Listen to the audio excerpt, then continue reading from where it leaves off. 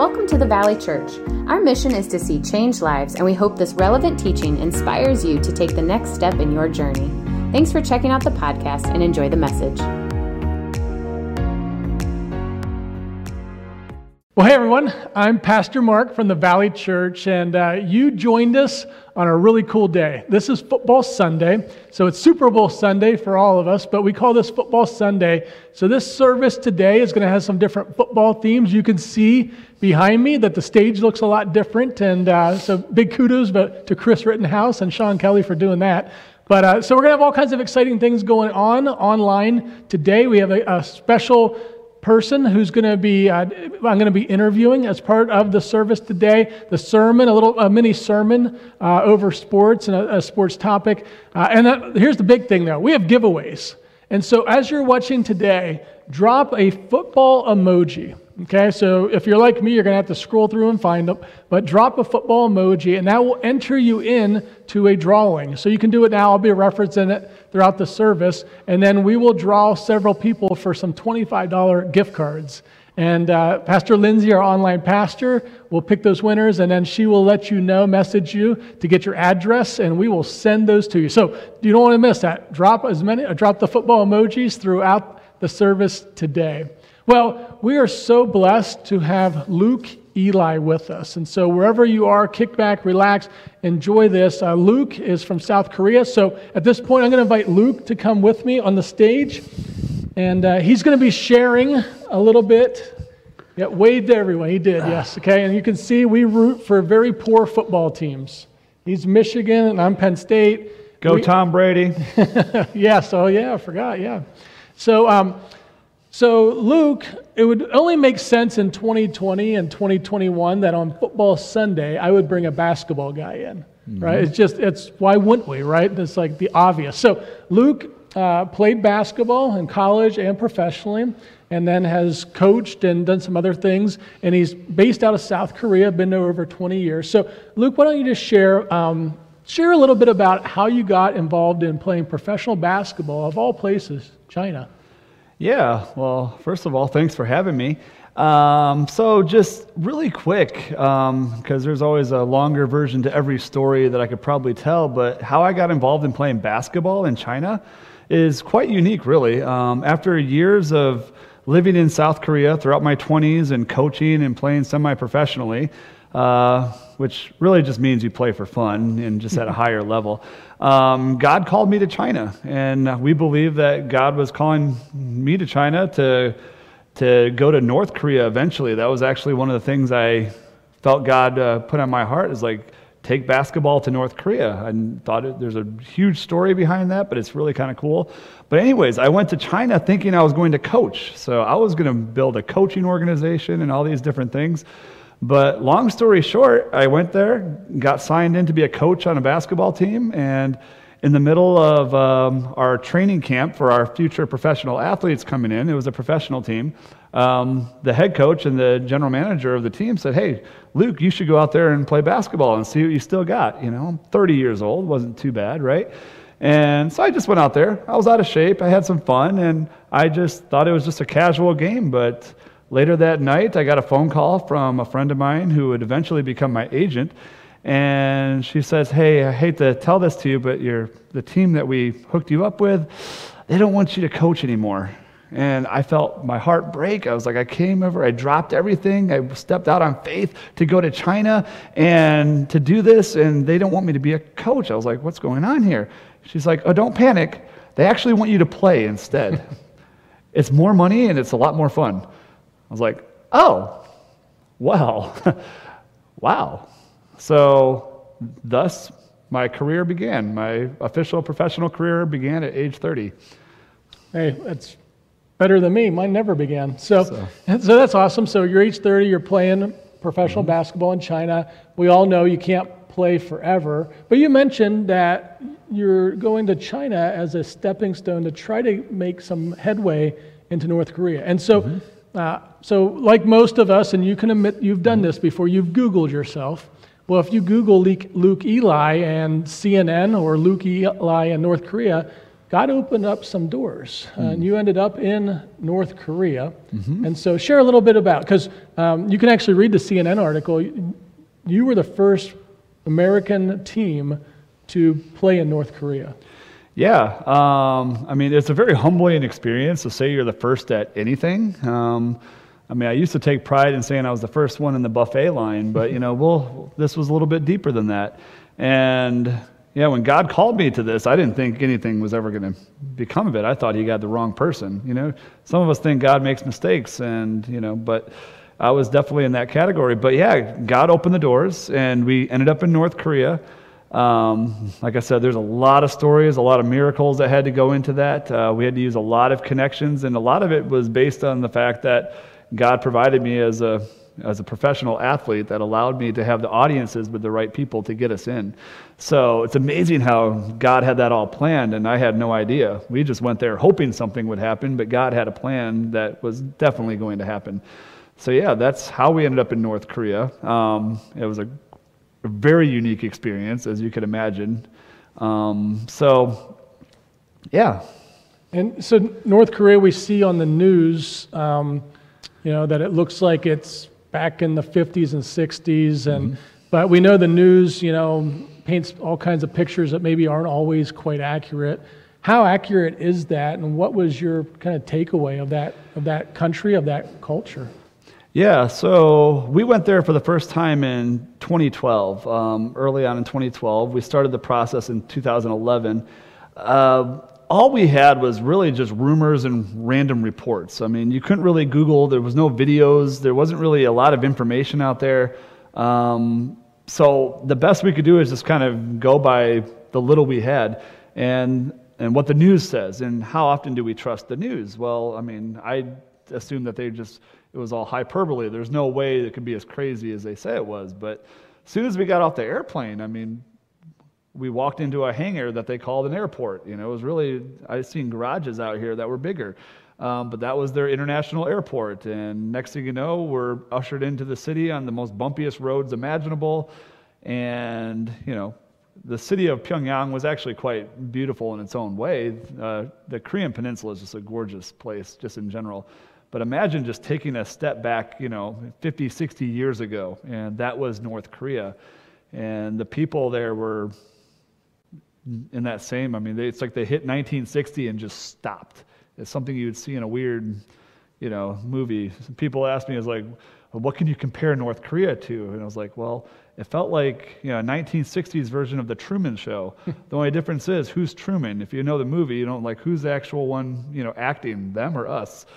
And it was a very strange experience. And yeah, for once, the news was not completely off. It's a communist nation that keeps their people suppressed in a certain way, and it's sad, weird, and every imaginable word you can think of it associates with North Korea. Yeah, I remember asking you, did you feel like people were watching you during then? And you're like, no, I knew they were watching me. You shared a really interesting story with me a little bit earlier of being in your hotel room and needing to get your jersey, just wanting to get your jerseys washed and that, and wondering, and you're talking amongst yourselves in your hotel room. I wonder if they have a washer and dryer, coin place or whatever in the basement or wherever the hotel. And it wasn't too long thereafter that you get a knock on the door, and it's one of the front office attendants or cleaning ladies saying, we can wash your stuff, right? I mean,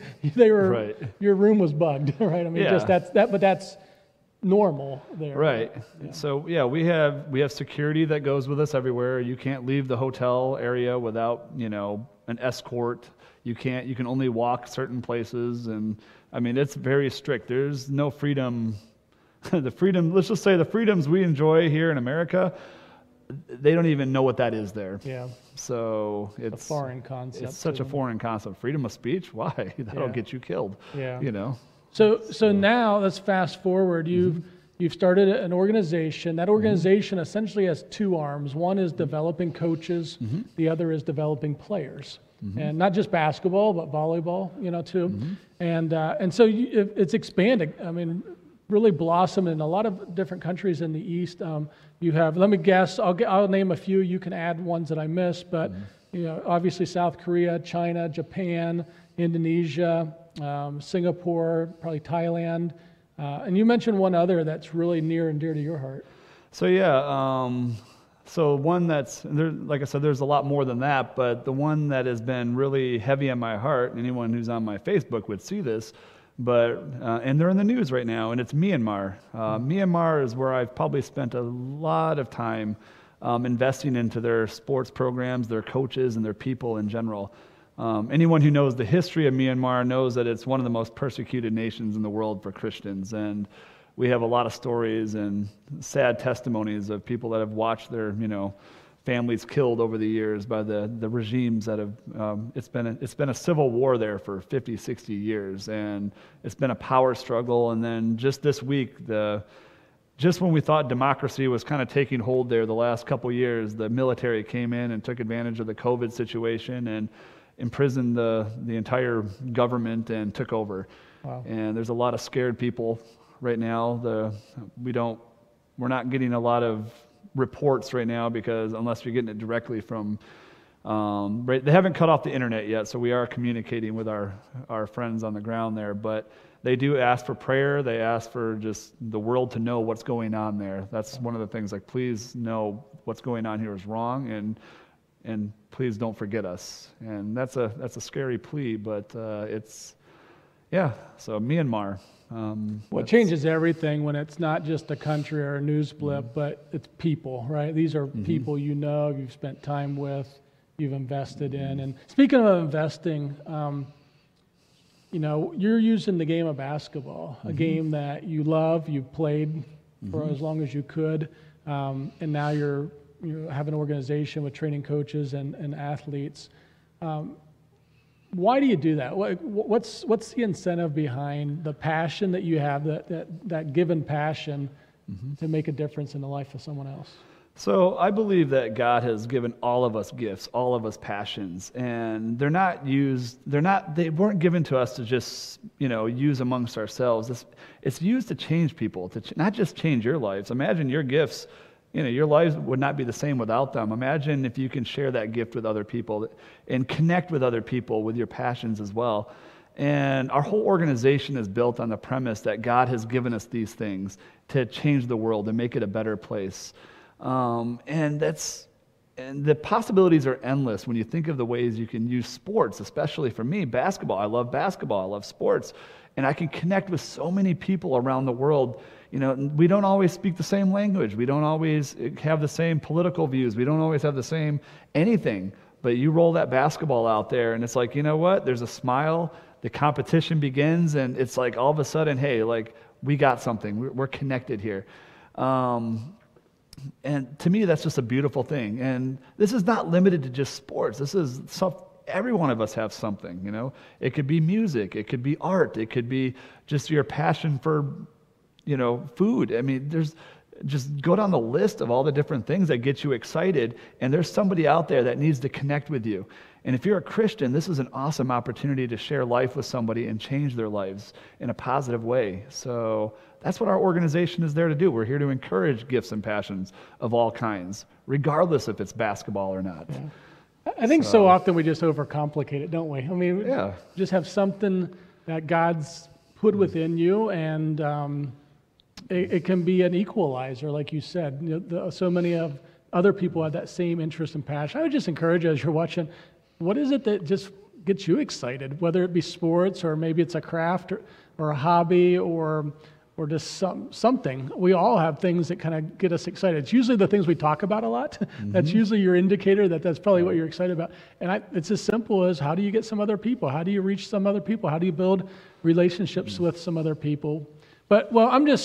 We could probably talk for a long time, but I'm so glad Luke's with us today. Obviously, just like a lot of things in this world, COVID has thrown a wrench into what was going on there. So be thinking, as you're thinking of Luke, and you got to meet him some today, be praying for his next steps and what the next steps look like for his organization over in the Far East. There's an incredible future ahead, and waiting's never fun, is it? But it's part of just dependency on God as we go forward. So thank you, Luke, for sharing what God's doing how you're reaching people and building relationships. And at this point, we have a video for our next sermon series. It's going to start next week. Then I'm going to briefly share, I'm going to open the Bible and look at a couple of things from Scripture to actually build on what we just talked about now. So go ahead, check out this video, and then I'll join you again very soon. Well, hey, I hope you got to see the interview with Luke Eli that I did just a few minutes ago. If you didn't, watch that when it goes on demand. Luke is from South Korea. He's been able to take a basketball team, the first U.S. basketball team, into North Korea, and then his organization is all over the Far East. So I'm going to actually build off of that. It's going to be a little short sermon today. I guess they call them sermonettes. But before I do that, that video that you saw is about our next series, and that series is entitled The Almighty Dollar. And so for the next 4 weeks, starting next week on February 14th, happy Valentine's Day, by the way, we are going to be talking about money. And why do we talk about money? Sometimes it can be an avoided topic. We talk about money because we all deal with it. A lot of us would like to have more of it, but I think we would all say that money has caused us worry, money has caused us to be upset, or it's probably created some strain or significant struggle in marriages.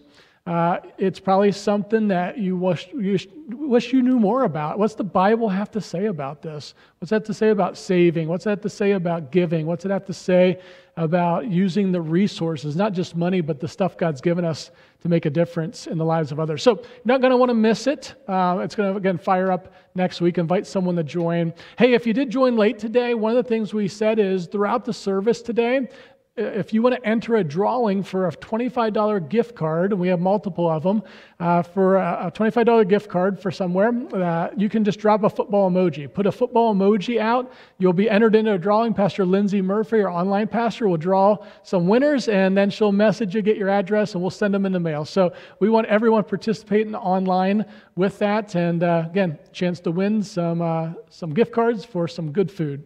Well, I'm going to build off what we talked about with Luke. And in my playing days, I played football, basketball, and baseball in high school, and then baseball in college. And I remember the crowds.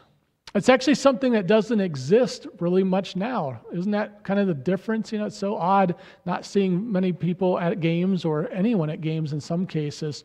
But I remember Friday night football, you know, the first time running out the tunnel, if you will, with the cheerleaders and the thing that you run through or sometimes trip over through, that paper that, you know, rips apart, and just hearing the roar, that crowd, and just being so excited, and just that energy, especially for home games, right? That energy to bring forth. And then basketball. I remember one time, I think I was a sophomore in high school, we were 20-0. We were 20 wins, 0 losses, going to play on the road outside of Pittsburgh, Pennsylvania, this team who was really good, extremely good. And they were known for their crowd. Their crowd was respectful. They weren't ridiculous, but they were like intense into it. In fact, they had rolled out a banner because we ended up losing the game.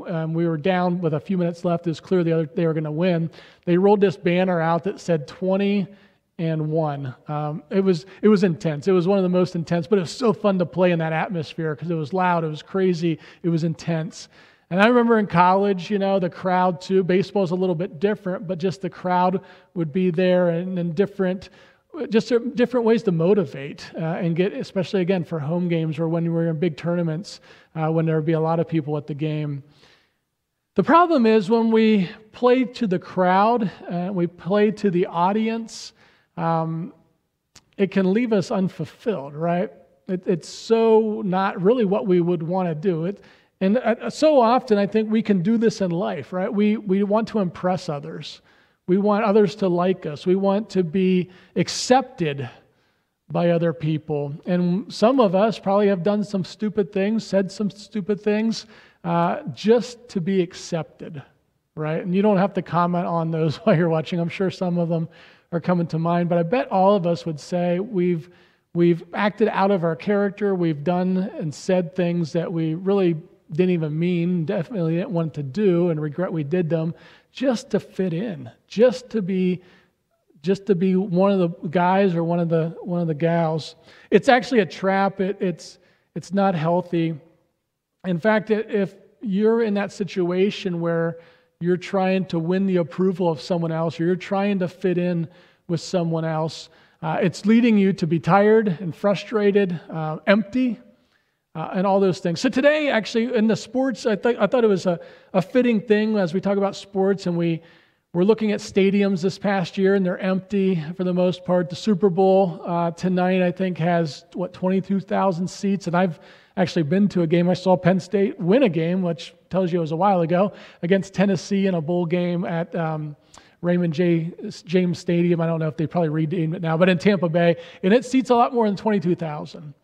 Quite a bit more. And so it's just something I think it's on our minds. It's something you've all witnessed if you've even tuned into a sporting game or heard that it's going on. And so I think God has a word for you today. And it's not going to be a long message at all, but He has a word, something He wants to show you, something He wants to show me that I think can really change the trajectory of our life. We're going to look at a story in Scripture that maybe you're familiar with. It's a common one, especially if you grew up like in Sunday school or anything like that. It's going to be in Daniel chapter 3, and we're going to read verses 8 through 12. It says, "At that time, some astrologers came forward and denounced the Jews. They said to King Nebuchadnezzar, 'O king, live forever. You have issued a decree, O king, that anyone who hears the sound of the horn, flute, zither, lyre, harp, pipes, and all kinds of music must fall down and worship the image of God. And that whoever does not, and that whoever does not fall down and worship will be thrown into a blazing furnace. But there are some Jews whom you have set over the affairs of the province of Babylon, Shadrach, Meshach, and Abednego, who pay no attention to you, O king. They neither serve your gods nor worship the image of gold you have set up.'" A little backstory here. King Nebuchadnezzar is the king of Babylon in modern-day Iraq. The southern kingdom of Judah was rebelling against God. God said they're going to be led into captivity if they didn't turn and repent. They didn't, and so in 586, Nebuchadnezzar led the first of 3 exiles of the people. And he was a really smart guy. The first exile, he took away the youngest, the strongest, and the smartest. That way they couldn't revolt against him in their own kingdom, set up and get smarter so he couldn't maybe take the next exile. And then he also wanted them for his kingdom to do the different jobs and to make sure things were done right and to put them to good use in his kingdom. And so Daniel, who you heard about Daniel in the lion's den maybe, Daniel and his friends Shadrach, Meshach, and Abednego were one of those groups who were brought over first. And the story I just read is the fact that they refused to worship other gods. They refused to do what Nebuchadnezzar wanted them to do. They played to an audience of one. The audience of one was that God was the only one that they would worship, the only one that they would listen to, the only one they would seek approval of, the only one that they would obey, not Nebuchadnezzar, not all these other gods. And then here's what happened. Listen to the response from these 3 men. In verse 16 says this: "Shadrach, Meshach, and Abednego replied to the king, 'O Nebuchadnezzar, we don't need to defend ourselves before you in this matter. If we are thrown into the blazing furnace, the God we serve is able to save us from it, and He will rescue us from your hand, O king.' Get this. But even if He doesn't, we want you to know, O king, that we will not serve your gods or worship the image of gold you have set up." And so then the story tells us that because they said, God is our only one we listen to, God is the only one we seek approval from, God is the only one that we're committed to, that we're devoted to, the Bible tells us then that Nebuchadnezzar cranked up the furnace, I think about 6 or 7 times hotter, so hot that the men who were the guards that were going to put him in the furnace, as soon as they even got close, it immediately killed them. And so we read in the text that then they literally, because of this, fell into the furnace. And so they're in that furnace, and then something really amazing happens. A 4th person appears in that furnace, and they are not burned at all. Actually, they say that the Bible tells us not even one hair of their body was scorched. And that God's protection, whether it was angel, more than likely, whatever the case would be, God's protection, God sent someone to protect them to make sure that they're unscathed. And then we end the story with this in verses 28 to 30. Says this: "Then Nebuchadnezzar said, 'Praise be to the God,'" talk about a 180, "'Praise be to the God of Shadrach, Meshach, and Abednego, who has sent his angel and rescued his servants. They trusted in him They trusted in him and defied the king's command and were willing to give up their lives rather than serve or worship any other god except their own God. Therefore, I decree, Nebuchadnezzar was an interesting guy, to say the least, that the people of any nation or language who say anything against the God of Shadrach, Meshach, and Abednego be cut into pieces and their houses be turned into piles of rubble, for no other God can save in this way. Then the king promoted Shadrach, Meshach, and Abednego in the province of Babylon. So what can we learn? What in the world is going on? Now, I opened up this sermon by talking about playing to the crowd, and that the crowd in athletics you can use to get your adrenaline going. You can get fired up. It's exciting. But the reality is it really even then doesn't last long. Eventually, all those emotions, all that adrenaline kind of evens out. You've maybe seen this, especially in the game of basketball, where a home team will come out fired up. The crowd's going, and they'll run off like a 10-0 run against a team as equal to them or better. And then the other coach calls a timeout. Everyone kind of gets settled down. And then before you know it, it kind of starts evening out again. If they're equal talent, the game starts to get tied up, and it's kind of back and forth throughout that time. But when I read this story, the thing that jumps out in the next 5 minutes as we wrap this up, the thing that really stands out to me is this. These guys were 100% devoted to God. They didn't look to Nebuchadnezzar. They didn't look to other gods. They didn't look to their own strength. When you're going in a fiery furnace, there's nothing you humanly are going to do to pull this one off, right? There's no Houdini act that can happen on your own. And it got me thinking about devotion, about being fully, about an audience of one, that God is the only one that we're committed to. God is the only one we listen to. God is the only one we serve. And I was reminded of this verse in 2 Chronicles 16:9. It came to my head. It says, "The Lord's eyes keep on roaming throughout the earth, looking for those whose hearts completely belong to him, so that he may strongly support them." Is that not fascinating or what? Did you know that? God is literally looking throughout this earth. And he's looking, and when he sees someone who's fully devoted and 100% committed, just like Luke, someone like Luke who's going to use the game of basketball to reach as many people as he can, okay, and build as many relationships as he can, God stops and he supports that person. That's what we would call blessing. We see God's supernatural power working for them. That's the definition of blessing. God's supernatural power working for them in ways that don't even make any sense. You're like, that person's not the most gifted. They're not the most articulate. They're not the smartest. They don't have the degrees. They don't have the experience even. But they were available. And that they were fully committed to Jesus Christ. See, if Jesus Christ isn't worthy of our absolute devotion, why would a person far away from God ever be interested in Christianity? Ever think about that? Like if followers of Christ are not fully devoted, then why would someone who's not a follower of Christ find it appealing at all to be devoted? I've learned this, and I think maybe some of you have too, that full devotion is the only path to satisfaction. The happiest people in this world are those who are fully sold out for Jesus Christ. It's an audience of one. He's their leader. He's in charge. He sets the tone. And then just like Luke shared, look at all the blessings. Look at the opportunities that happen as a result of that. In fact, I've never met any single person, and I'm pretty confident I never will. I've never met anyone who regretted being fully devoted to Jesus Christ. See, in fact, there's just like these guys in the fiery furnace, just like Luke, there's nothing heroic about being fully devoted. It's simply what a Jesus follower does. We see that all throughout Scripture. In fact, Luke 9:23, Jesus says this. Then he looked at them all, the crowd, the disciples. He said, "Whoever wants to be my disciple, if you really want to be my disciple, if you want to get out of the crowd, if you want to get out of the audience, and if you want to get into the game, you must deny yourself and pick up your cross daily and follow me." What he meant was exactly what he meant. Cross daily. The cross is an instrument of death.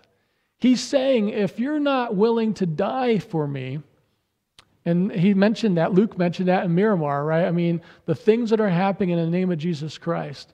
You can go to the website, Voice of the Martyrs, and see that every day people are dying for their faith in Jesus Christ. In fact, if you're watching us in America right now, we have it pretty easy. I don't mean to be flippant with that. I know there's a lot of trials and tough times going on, but have any of you been threatened with your life or know someone in the United States? It's probably unlikely. So what's full devotion look like as we wrap up? When we have full devotion, the first thing is this: we experience peaceful relationships. 1 John 4:20 tells us this: whoever claims to love God yet hates his brother or sister is a liar. For whoever does not love their brother or sister whom they have seen cannot love God whom they have not seen. When we're fully devoted, and this is a good litmus test, this is one of those spiritual audits. There's so much divisiveness, there's so much us versus them, and we can't agree to disagree or anything like that.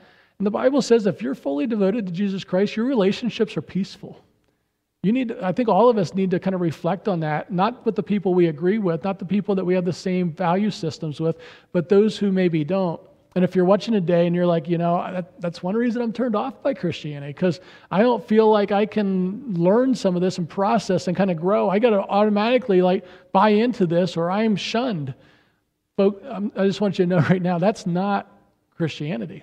That's not, find someone, I hope you find someone, I hope the Valley Church is full of people like this, that are going to accept you where you are. Now, we never want to stay where we are. We want the Holy Spirit, God's power working within us to change us so we become what God wants us to be. But we need to be known by our love. The second is this: when we're fully devoted, we are committed to our resources. Our resources are committed: our time, our talents, and our treasures. Matthew 6:20-21 says this: where your treasure is, there is where you will find your heart too. In fact, this is one of my bottom line statement for today. You'll see it on your screen. It says, when we come to fully understand who Jesus is, his love for us, his sacrifice that knew no limits, we are willing to take whatever measures to show our full devotion and love to him. The last thing is this: full devotion is remembered. What do you want to be remembered for? Do you want to be remembered for your sin, for your mistakes, for your failures, your poor decisions? Or do you want to be remembered that you finished well, that you were fully devoted to Jesus Christ? Here at the Valley Church, that's what people do every weekend. They're fully devoted, online, on site, serving with our kids, serving with our teens, being hosts online, card senders, those online and on site to those going through a tough time. They're greeters. They're working on tech team. Those are producing what you're seeing online. Those are videotaping what you're seeing right now online. So many different people who are fully devoted to Jesus Christ. And whether you and I remember that, the reality is that Jesus Christ will remember those who are fully devoted and will spend eternity with him. Last thing is this: I would encourage all of us to do a spiritual, personal audit today. Are you fully devoted? Do you have an audience of one? Even if there's no one else in the stands, as long as God's there, that's who you serve. That's who you're devoted to. You will not bow down to other gods like that. You will not cave in when the pressure gets tough, but you will be fully committed to God. Here's why. God is looking to take an audience, and he wants to make that audience into an army. He wants people who are going to continue to spread the good news, who are going to do the things that he calls us to do. So where are you maybe slipping some in your marriage, in your devotional life, your giving, your serving? And my final question is this: what's keeping you from full devotion? What's holding you back? What is it? I would pray, we're going to pray as we close the sermon to release that, to turn that over, to be fully committed to what God wants you to do. Let's pray. Heavenly Father, I pray, first of all, I pray for Luke and the ministry, what he's got going on in the Far East, and I know COVID's really made that challenging recently. God, I pray that you would open up doors and opportunities in the future that he could only dream of, because he's fully devoted to you. He's sold out to you to make a difference through the game of basketball. God, I pray for all of us as we're listening to this today. What's keeping us? What's holding us back? What's that we would identify that. You would help us identify that. And then as a result, we would, as the scripture tells us, we would let that go. We would, all the things that hinder us, all the things, we would release those, the weight off our back, so that we can run the good race, so we can fight the good fight, and so that we can be fully devoted to you and live out the purpose you've called us to live. And we pray that in the name of Jesus. Amen.